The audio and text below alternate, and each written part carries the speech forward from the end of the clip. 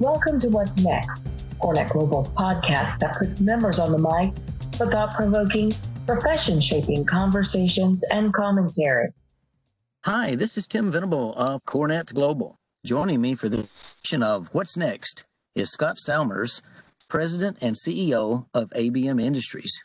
He's here to talk with us about the need to have clean, healthy, and safe spaces when companies return to work. Welcome, Scott.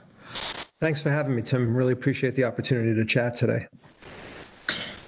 First of all, what is ABM Industries and what do you do? So we're a 111-year-old company, one of the oldest facility services companies in the world, actually. And we've been focusing our efforts on COVID, as you can imagine. But when you think about ABM, we're a company of 140,000 people, $6.5 billion in revenue. We're a global company, but our operations are focused in the U.S. predominantly. And the services we perform that are core to us are janitorial, engineering, parking, and everything around HVAC. And you know, we're organized by end market. So, and when we say end market, our customers. So we have commercial offering in our business and industry sector. We also have a technology and manufacturing sector that focuses on manufacturing facilities and also high-tech companies, Silicon Valley type companies. And then we have an education sector where we focus on K through 12 and higher ed. And lastly, an aviation sector where we're focused on supporting airlines and actual airports. And then just as an aside, we have a rather large business, which is almost 10% of our offering, which does electrical and mechanical retrofit work, where we'll go in and we'll retrofit HVAC systems, electrical systems, lighting, and provide energy savings for our owners. Okay. Scott, you know, COVID-19 represents an inflection point, as it were, for facility services. How and why will facility services never be the same given what's happening? Yeah, I mean, that's a great question. I don't think it ever can be the same. There's such heightened awareness around virus protection. And, you know, what we say is you think about the impact that 9/11 had on the securities industry. And we feel like COVID's going to have the same impact on facility services, specifically janitorial and also on clean air. And I don't think that's ever going to change. I don't think it's going to ever change. People are very aware of it right now, and they're going to want to feel safe in their spaces. And I think even long past when COVID vaccine is out and distributed, because the kind of disinfection that we're doing now also kills influenza, MRSA, which is in schools. So, these things are super, super important. And I think there's just going to be a growing demand from people that are occupying properties to assure that there is virus protection and that there's transparency into the program so people get to know what's happening. Very, very important. I don't think that it is going to change. Exactly. Okay. Now, can you tell us about best practices and enhanced cleaning procedures that are leading the facility services industry right now? Yeah, sure. And this is really important, I think, to the audience as well. I think the best practice has to be to have a programmatic approach. It's very easy to call your janitorial provider and say, hey, can you disinfect?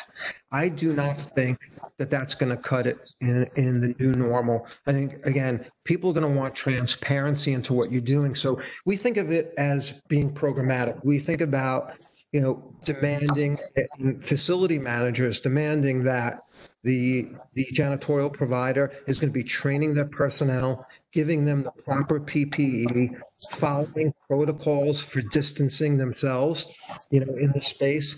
And again, for us, we have an expert advisory council. So is your janitorial provider getting good counsel? The best thing to do is to say, what's the program? Because when people come back to the offices, that's what they're going to be asking facility managers and building managers. They're going to say, what is the program? Is there proper signage out? Is there, even from an optics standpoint, are there people in the lobby cleaning, high touch services? So as a facility manager or building manager, you have to think broader than just saying, oh, we disinfect now. I think people are going to demand much, much more transparency into the total program.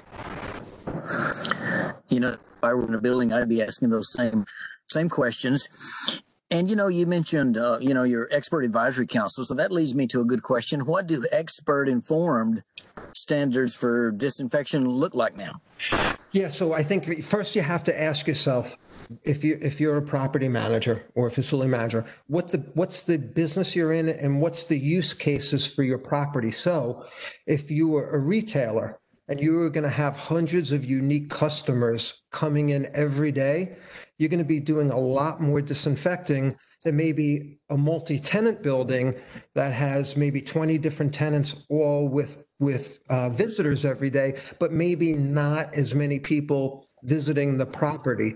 But they'll be doing more disinfecting than maybe a single-use facility where there's more control on when visitors come, what's the protocol for screening those visitors, where you're going to put those visitors. So I think for us, the way we think about it is, and we take a very consultative approach with our clients. We sit down with them and say, let's talk about this property.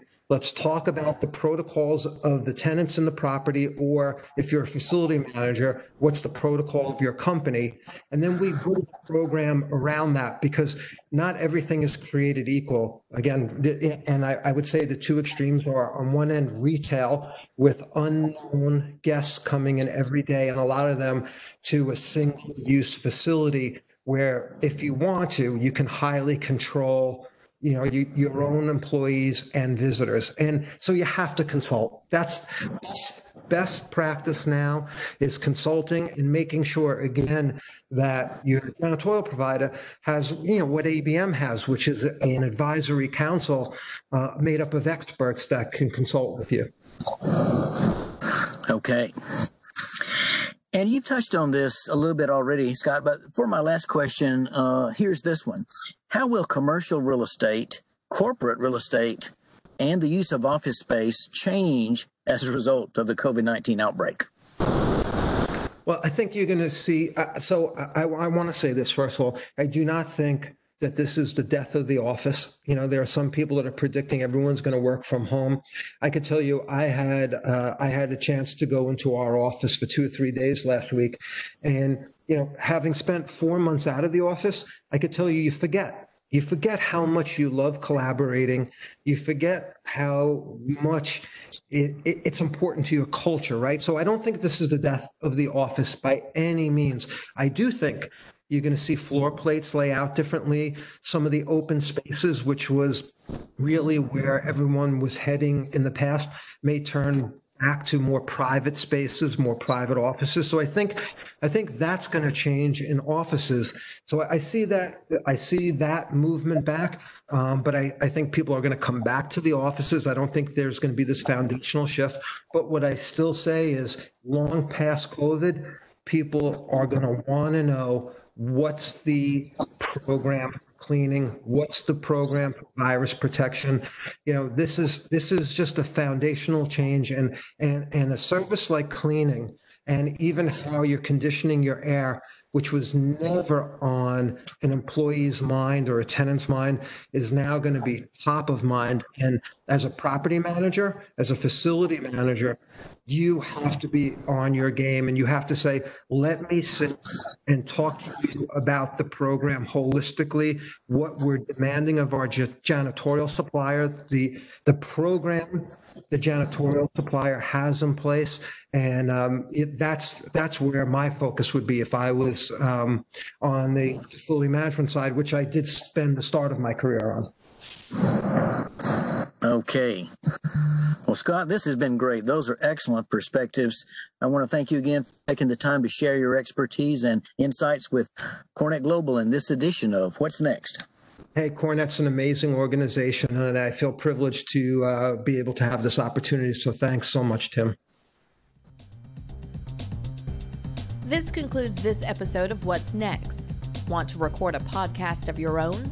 Have an idea or point of view you'd like to share? Visit CoreNetGlobal.org to learn more.